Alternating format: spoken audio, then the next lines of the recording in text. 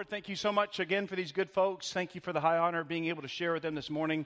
And I do pray over the next few moments, you would hide me deep in your cross. And not just me, Lord, but hide the people who listen deep in your cross. Let us hear from you. Let us set aside the things that might be in the way, set aside prejudices that we might have or biases, and let's just, for the next few moments, Lord, have clarity of thought to focus on our relationship to you and what that looks like. And so, Father, when we leave this place, no matter where we are in our walk with you, when we leave this place, may we just know that there's this one area, this one piece that we can do, be a little bit more like you, because that's what we want to do, and that's what we desire to have happen. In your name, amen. So let me get everybody caught up in case you've been traveling or haven't been around or maybe just visiting in today. We've been sort of going after these two questions that I think are crucial for everybody. Everybody ought to have an answer to these two questions. And the two questions are this. Do you have a relationship with God? And if so, what's it look like? That's it. And so this is the kind of thing that you and I, we could all just sort of answer for ourselves. It's not going to be cookie cutter. It's going to be unique. Do you have a relationship with God? And if so, what does that relationship look like? And so we've been going through what it means to have a relationship with God, because there's a whole lot of confusion and frankly a lot of opinions about that. But this isn't like some kind of guessing game. There's actually clear understanding of what it means to have a relationship with God that are laid out in Scripture. And that's where this kind of has come into play over here. We've been kind of defining what these metaphors are in Scripture for what it means to relate to God. And the Scripture lays out an initial one, like this courtroom metaphor for relating to God, which is something like this. Well, I'm guilty, and I'm standing before a judge, and the judge says, you know what? You're forgiven, or you're justified, just as if you've never sinned. And that's where many of us, in fact, probably all of us, start our relationship with God. It's kind of like a contract almost. Hey, God, I'm in your courtroom. You're saying we're good? Okay, we're good. And that's kind of where this whole thing starts. But what's amazing to me is that the Bible doesn't just leave it there. This is kind of like this small percentile of what it means to relate to God. And then the Bible actually takes these relationships and makes them even deeper and even more intimate. And we shouldn't be surprised by this, because this is how relationships work. You think about this, even without meaning to be disrespectful to the topic, but even if you have a pet, your relationship grows with that pet, fair? And the same thing's true in whether you decide whether you have a marriage or whether you have a boyfriend or girlfriend or whether you have just a small group. You start at one place, but it's always growing. And that's kind of what the whole thing about the relationship with God is. This is not an exclusive list, but this just kind of shares how the relationship with God can actually progress. And that's sort of the surprise element that I think we have to wrestle with in this room. That a relationship with God involves, ready? Movement and progression. It's not something that you just get in the door and you sit in the courtroom, God and I are good. That's not it. That's not it. It actually moves. It actually grows. There is a plan for us to grow deeper in that relationship. And as we move deeper into the relationship, then we start seeing movement on several fronts in our lives. So we move from self-interest to an others-focused life. We move from selfishness to generosity. We'll move from optional to essential when it comes to the things of faith. We move from impure to pure. We move from no purpose to actually having very clear purpose and direction. We move from being a person who takes to actually a person who gives. And it moves from wondering and battling whether we're living this insignificant life to actually living a life of significance. And so if you've followed along and so far and you sort of understand all of this, this relationship with God is pretty important. And it's not just to you. That would be an easy thing for me to sell you on. This relationship with God really matters to you, and if you'll do it, you'll end up being better. Because we all like this you-centered conversation. But it's actually important to our community. It's important to our family and the people we love, what we do in this relationship. One of my you're not in a bubble. One of my friends, Steve DeNeff, he wrote a book and he says this. He said, let us remember that we are in the battle for our own souls here. And when we decide the fate of holiness for this generation, when we decide where we are here, we are in that moment deciding everything else. Now, I can kind of prove it to you. Imagine, I don't know your family history, family upbringing, but just imagine if your grandfather, say, was a sold out the whole route kind of believer. Or imagine if he wasn't. And that would play out in your family, fair? That would play out in the home that your parents were raised in, all that kind of stuff. So that's just kind of this moment. So what is vital for us to understand now is this. If this relationship with God thing is growing, and if it has such huge impact for not just my life, but my family, my relationships, and my community, what hurts or damages this relationship? Because if you buy into the idea that a relationship with God is one of life's greatest treasures, then it just logically would make sense to me that we want to do anything we can to protect this, to value it, to esteem this relationship. So what stunts it? What destroys this? Well, the one thing that damages this relationship, no matter where you find yourself on this kind of out of all these metaphors, the one thing that destroys this relationship is what the Bible calls sin. So in other words, sin actually works to erode what's happening in our relationship with God. Now the question becomes, at least for me, what in the world is sin? Because it's not a word I use anywhere other than church. So what is sin? Now, I was raised in a tradition that taught sin is a willful transgression, or I choose to do something wrong. And that's true. Some of you were raised in traditions where you were taught sin is falling short of God's glory. Well, that's also true. Maybe many of you kind of grew up in the church I did, and if it was fun, basically it was sin, and you weren't allowed to do that. You know, that's kind of what I was raised in. And then the Bible defines sin in a mess of different ways. The Bible says sin is missing a mark. It's literally from the world of archery. You pull the bow back, and you shoot the arrow, and you miss your target. That's sin. Sin is described as a crooked or perverse spirit in us. Deuteronomy calls sin a breaking of a covenant or breaking of a law. Leviticus calls sin the violation of the nature of God. Jesus said sin is actually this heart condition in Matthew chapter 5. In fact, in other places, unbelief is called sin and lawlessness is called sin. And now your face is saying what I'm feeling. Huh? You know, what does that mean? You know, what is that? How does that help me in my life? What am I supposed to do with that? So, and this is my question as I think about and read about all the theologians over all the ages. My question is, who's right? Who's right? Because this is a pretty big deal. If it destroys this, and you might ask, Tom, who cares? And respectfully, I would say, I think we ought to. I think especially this room ought to care. I don't know if you've noticed this, and I love our world. I love our country, but make no mistake, in America, we're looking at a different moral and spiritual landscape than we ever have before. We are legit doing that. What was clearly sin for my mom and dad is now acceptable and even preferred in my generation. In fact, things are so twisted now in some circles. If we believe that something is sin, we're seen as the sinner or the intolerant one. Have you noticed that in our world? If spirituality is relative, here's my question, and this is why I think respectfully we should have this conversation. What are you going to hand off to your kid? What are you going to give them? What are you going to hand off to your grandkid?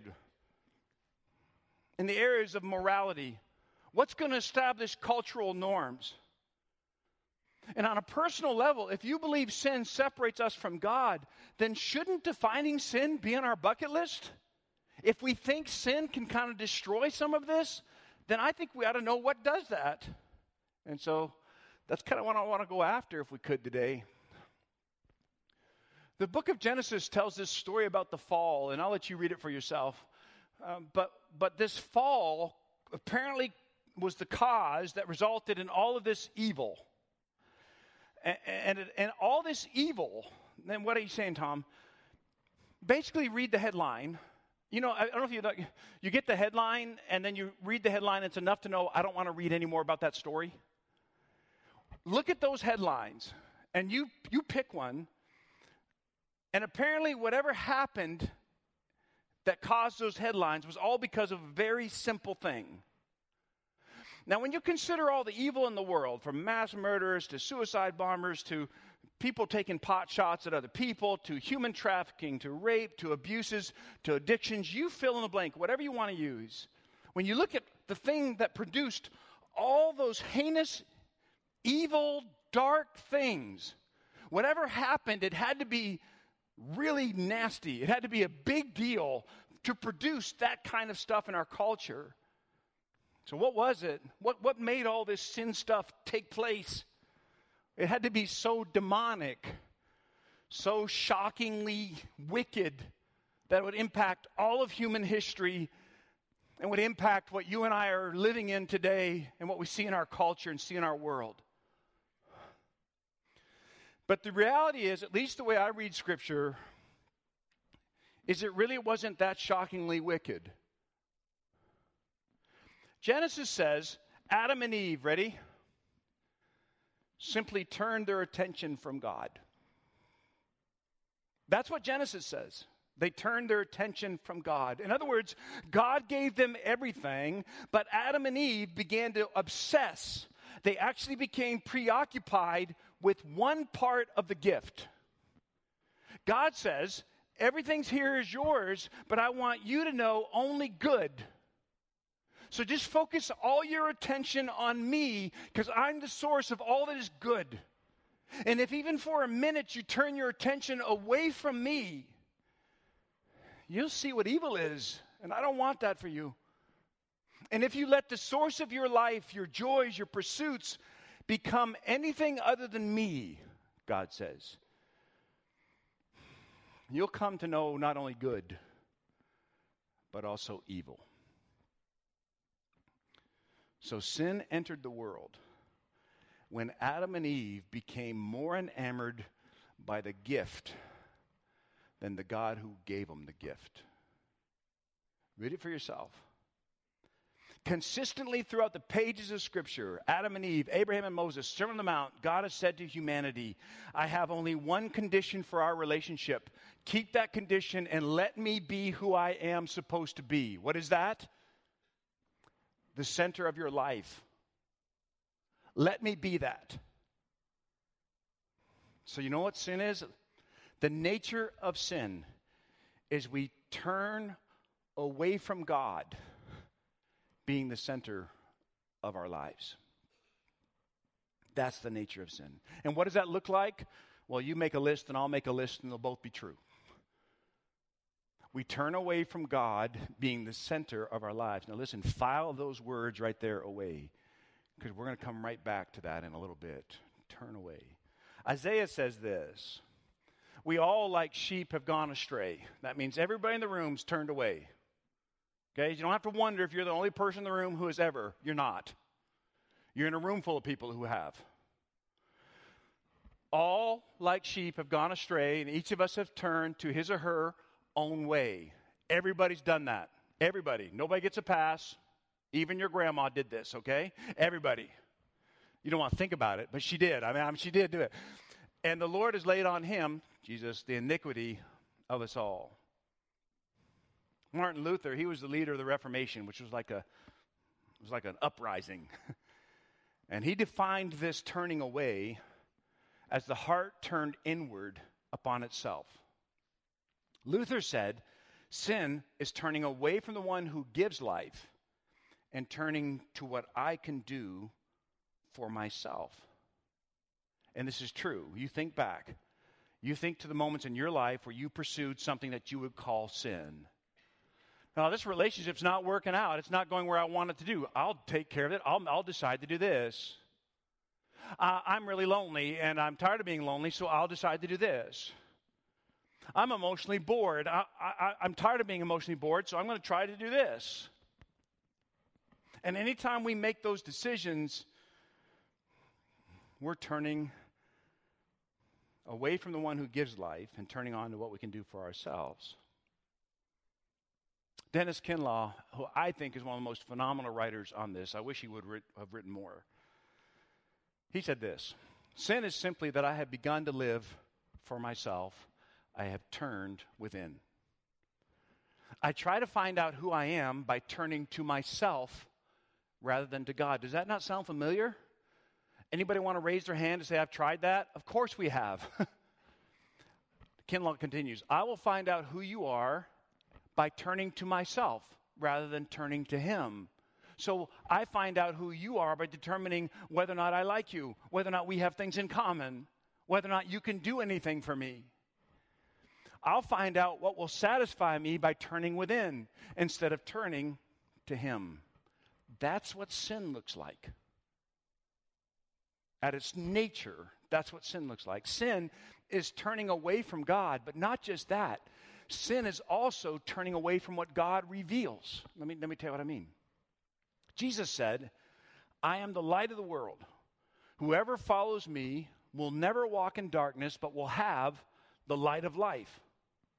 So in the context of our definition of sin, a turning from God, what the biblical record is saying is that when Jesus comes to the individual, he reveals several truths to us.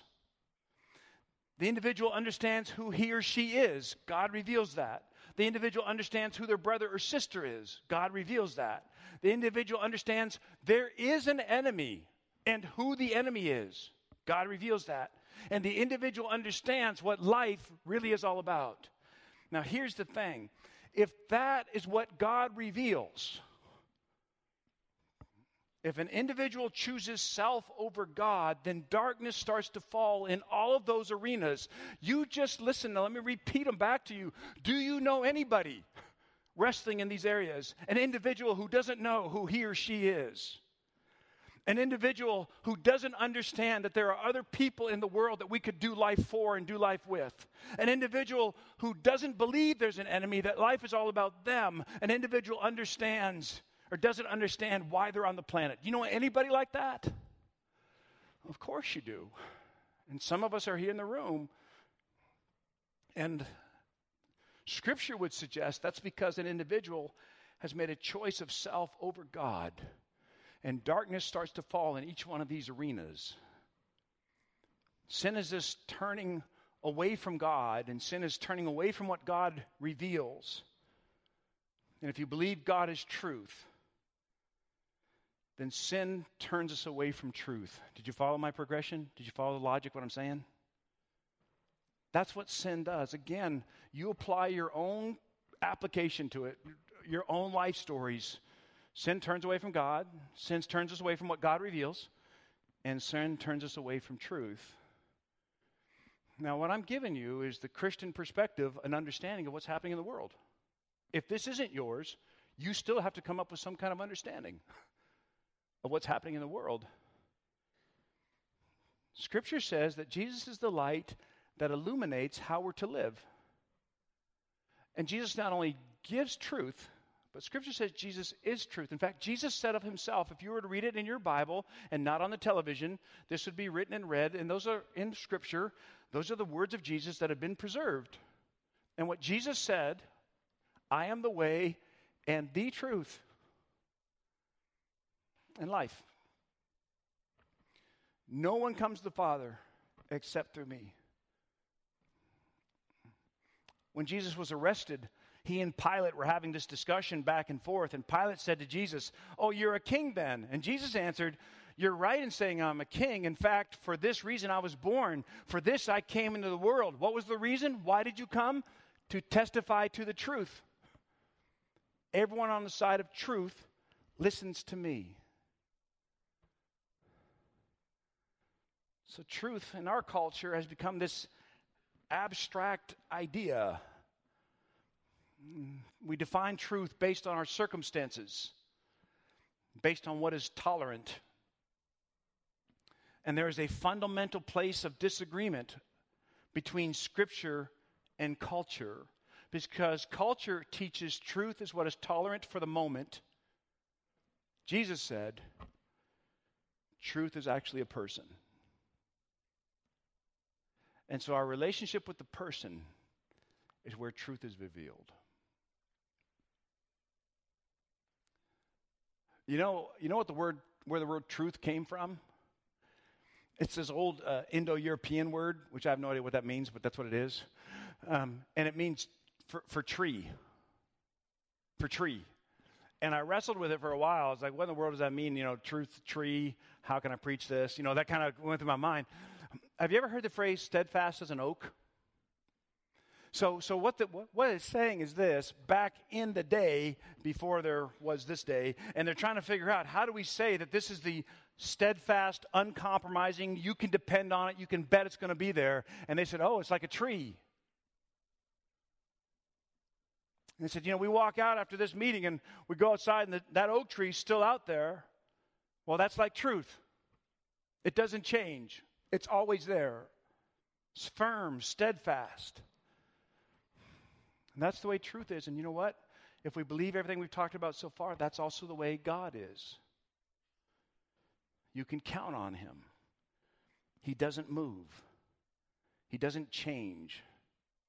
And faithfulness and truth come together in God Almighty. And if God is the unmoving center of our lives,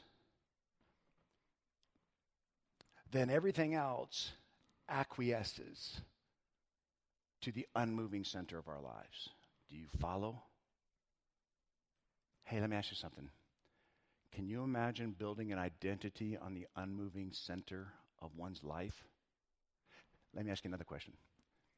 Can you imagine being married to someone who is building a life on an unmoving center? Can you imagine being parented by? You follow? In a world of storm and triviality and intolerance, God has said, here is an unmoving center, and it looks like this. In a world of diagnosis and disease and grief and loss and disappointment and hurt, there is this unmoving center.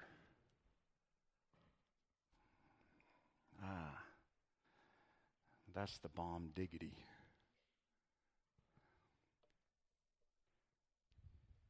But when the center is no longer there, when we choose to build a life around something other than God,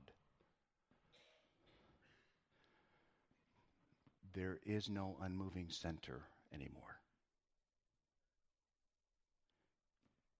And we are building a life. We are building marriages. We are building families. We are raising kids. We are building friendships on air because there's no center. So what Scripture tells a story about one dude who builds his house on sand and one dude builds his house on a rock. Sin's turning away from God. Sin is turning away from what God would reveal.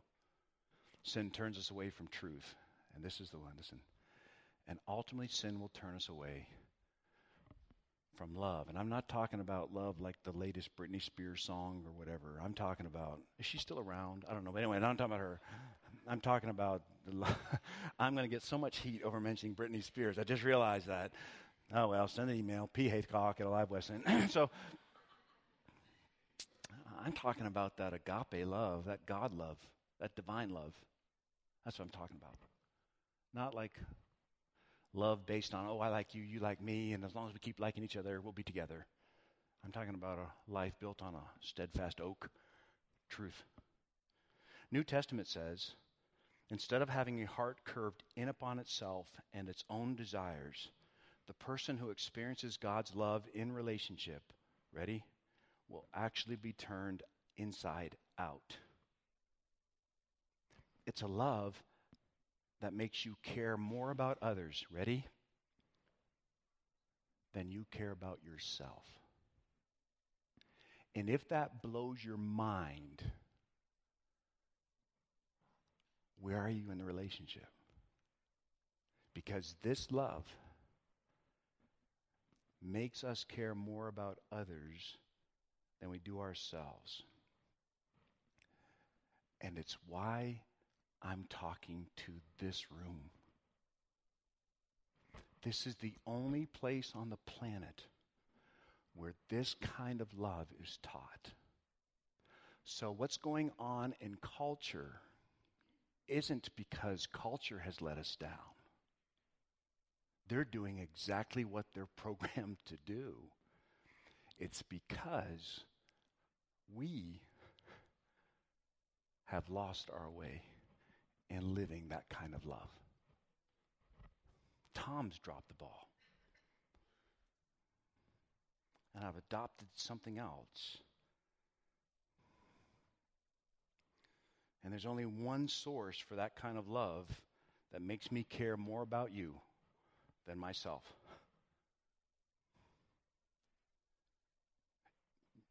Do y'all remember when Jesus was getting ready to be crucified and he goes in that garden to pray? And do you remember what he asked God? He said, is there any way we could go another plan? Because this plan, I've read the book, it stinks. This is not a good plan for good old Jesus here. This is not a good one.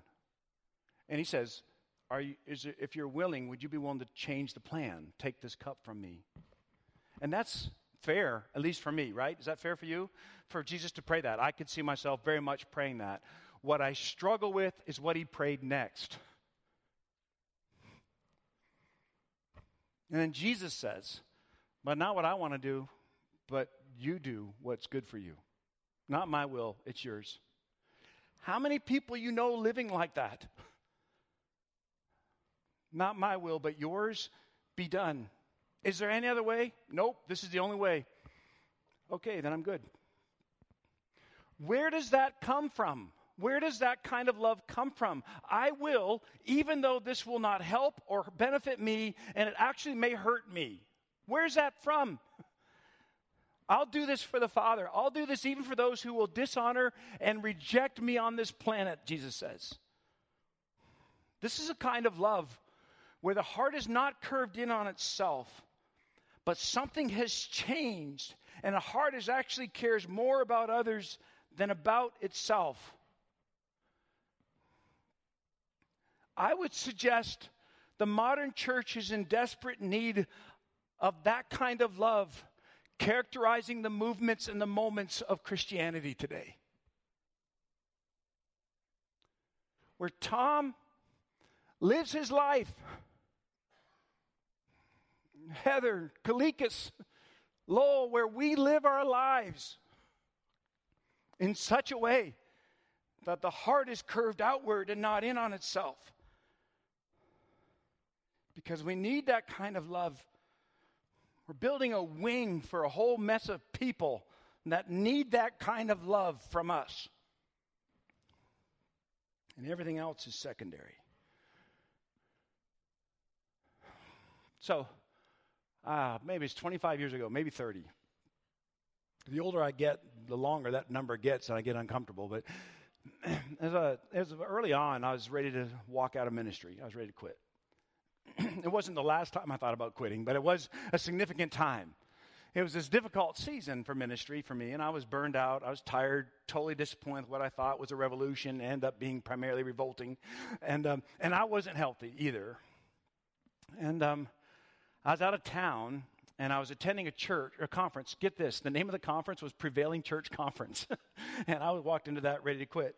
And so I was kind of away out of town. I was by myself, and I was undone kind of thing. And I decided in the hotel room before I even went to the conference, I decided I was done. And I told God that. I was turning from God and anything that had to do with God. Because sometimes churches can be discouraging, and pastors can be hurtful, and people can be hurtful. And I was in the middle of all that. And it was time for me to walk away. So I told God, listen to this prayer. You're going to be so proud. In fact, some of you are probably getting ready to leave. But my prayer was, Lord, I'd rather live a life of disappointment to you than go back to those people or continue in ministry. So I call Lise. I'm headed into the conference. I call Lisa and say, hey, hon, I just want you to know, I feel like you need to know, I'm done. I'm walking away from this ministry thing, and I'm walking away from church. And we still laugh about this today. She said, well, what are you going to do? because she's right. I'm really not very good at anything. Now that I think about it, it's like, well, I don't know what I'm going to do. I hadn't thought of that. I was just trying to have a moment here, and you're asking me what we're going to do. I mean, give me a moment to fall on my sword here. I went into that conference, and she went into her prayer closet, and man, God spoke to me in such a powerful way. To this day, it remains the most powerful time God has ever spoken to me. I'd love to tell you all about it, but basically this. What he said was, don't give up, stay the course. I got this plan. It wasn't an easy conversation because God was asking me to do something that was very difficult. Turning away from this seemed easier than staying the course. Now listen, for those of you that have this different theology, let me just be honest with you. I was a believer at this time. I was walking with God, but I was ready to walk away. So I wept in my seat as I listened to a guy like me doing what I do, and I wrestled with God that day. He wanted to be Lord, but so did I. Speaker of the conference had everybody stand, and we started to sing the closing song, but I couldn't take it. I left the auditorium, and I was walking through this hall of this big church, and I was bawling, and I just wanted to hide somewhere, to get out of the way. So I start turning doorknobs, and I finally get one that's unlocked, and I open it. It's the prayer room. It's like, couldn't have been a janitor closet or a bathroom, anything, but no, it's the prayer room. So I said, oh, man, God, that was really good right there. I mean, I don't know how you do that stuff, but that was a good one. And so I took like 3 steps into the prayer room, and I just fell on my face on the carpet. And I just wept. And I buried my face in the carpet, and that day, I made a choice that changed the rest of my life. I'm a believer when this is all going on. And I made a choice to allow God to be the Lord of me. And that I would stop my turning away from him in whatever area of my life that he would bring to my attention. I want to say it again. As a believer, I made a decision that I would turn away from anything I was doing that might be hurting my relationship with him. And so in total surrender, I offered to God whatever ministry he would have for me in my life, whatever ministry I would do in his name. And the music started playing in the auditorium. You know what song they're singing? I'm laying there facing the carpet. I don't know if you grew up in church or not, but this was a song. It's like, I have decided. That God, he's good now. I said, man, Lord, to follow Jesus. Do you remember that? Yeah. Do you remember this part? No turning back. No turning back. Huh? On a personal note, this was before a lie was ever on the plate. Before I never, ever knew I would be able to walk and do life with so many of you. So void of courage, filled with fear, I decided I needed a Lord, and I needed a deep relationship with God. You read it for yourself. As best I understand it, there are 2 entities that have a plan for my life. God has a plan, and Satan has a plan. And every person has to choose which entity they're going to follow. Jesus laid out the 2 plans. Thief comes to steal and kill and destroy. That's one plan. And you've seen it. I see it in culture, in friends' lives, in our own lives. He said, I've come that you might have life and have it to the full. So when I put it like that, who would choose Satan's plan? Who wants stealing, killing, and destroying? Nobody. And yet some of us in this very room are struggling with our relationship with God because we are choosing Satan's plan, maybe not across the board, but maybe in 1 or 2 areas. Sin is in our lives. Even though we're believers, sin is in our lives. And we've turned from God because in this one area, we're still choosing Satan's plan to steal, kill, and destroy. We have a secret. We have some private behavior. We have some shame-producing choices. We have some anger we're holding on to instead of forgiving. We've checked out because it got too hard. And sin is still hanging around. There's one more theological word I want to give you, and it had to do with that turn away business. The word's repent. Again, it's a word you just hear in church. You know what repent means? To turn. So if you are finding yourself struggling and sin has crept its way in, or maybe like me, you're ready to turn and bail on the whole thing, you've got this turn inward. Repent is to turn back to God. If sin is to turn away, repent is to turn toward. And so I'd like to ask you to think about doing that. Because I suspect there are a good many of us that something is eating away our relationship with God.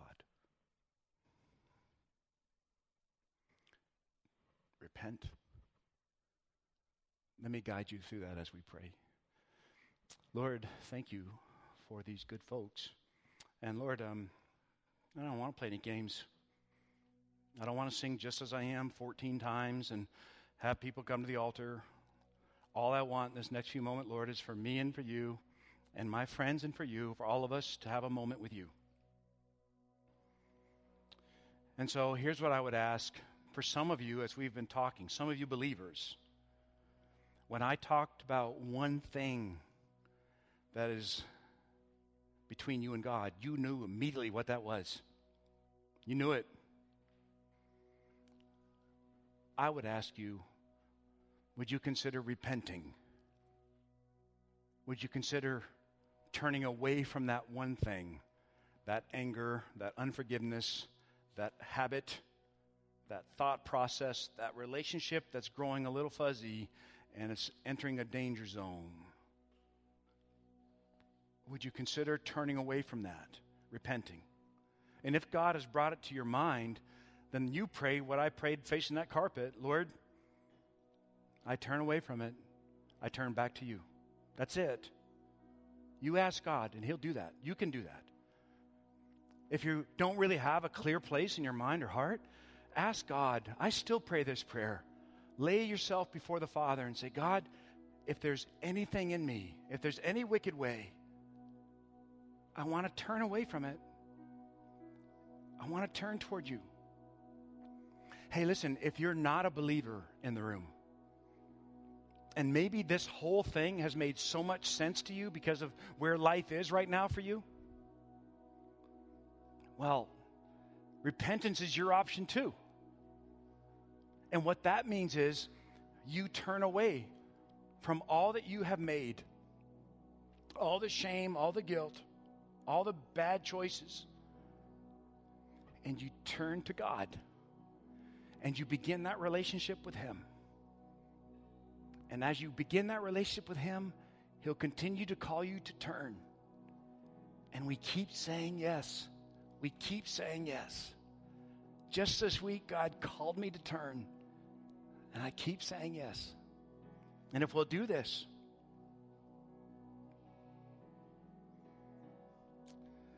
I think it changes our entire community.